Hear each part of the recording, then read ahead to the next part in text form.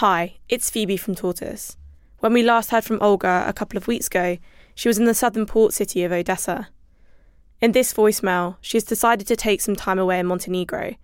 You might call it a holiday, but the effects of the war are still close by. I'm taking a month off the war. It's more like a vacation, but I cannot call it a vacation, given that you cannot think of spending a holiday, something like that, when there is a war in your country. So we just think of that as visiting a friend here in Montenegro. And I wanted to say that I can see from people, from Ukrainians I meet here, and from people I've met traveling through the borders, that whoever can afford that, whoever can pay for their accommodation and food and whatever items they need, they do. They do it for as long as they can. And we rented an apartment, a very small apartment, but still. And we pay for ourselves everywhere.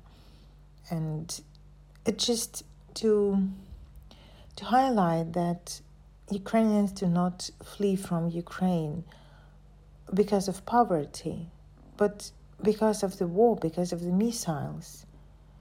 And coming here, I realized that I was hanging in quite okay during the war, but here, when you're in the distance and you take things very differently, because my parents and my close family are there, I know I will be back. I know the exact dates, I have the schedule, but that is so incredibly hard. I've never been so depressed like during these couple of days, never cried so much.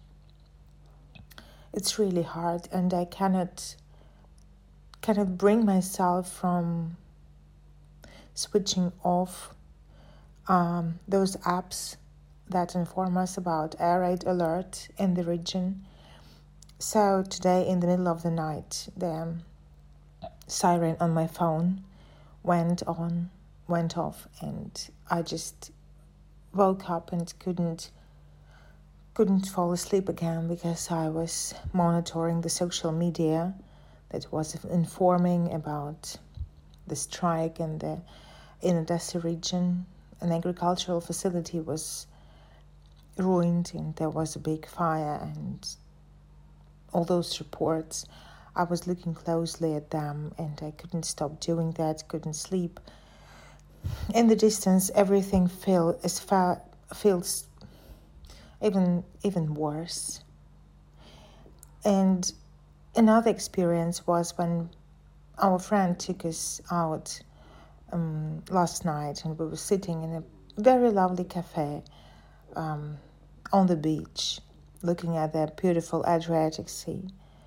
And she said, "Oh, look, the fireworks," as if to celebrate your arrival here. And my kid and I, we were really tense. We didn't like the firework. If we could, we would rather switch the volume off these fireworks, and I'd be like, "Oh, this one sounds like air defense." And when there was like some other kind of a firework, I was like, "Oh, and this is how the missile strike sounds."